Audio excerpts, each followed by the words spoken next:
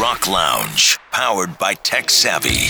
Well, sad news in the world of rock and roll this weekend. Chris Squire, co-founder of Yes and a world-renowned bass player, passed away this weekend at the age of 67. He had battled a form of leukemia, acute erythroid leukemia, something he was diagnosed with earlier this spring. And it was the reason that he announced a hiatus from the band back in May. And I can't believe this. You look back at Yes's, I guess you could call it their employment history.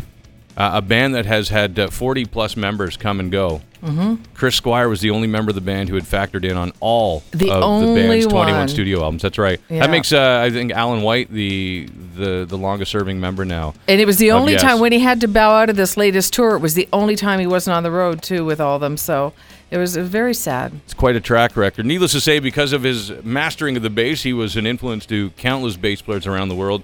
And tributes poured in from all over the world of music. He got tributes from Tom Morello of Rage Against the Machine, Gene Simmons of Kiss. The list just goes on and on, including a touching tribute from John Anderson, who co-founded Yes with Squire back in 1968. Said Anderson, "Chris was a very special part of my life. We were musical brothers. He was an amazingly unique bass player, very poetic, and had a wonderful knowledge of harmony. Chris had such a great sense of humor. He always said he was Darth Vader to my Obi-Wan.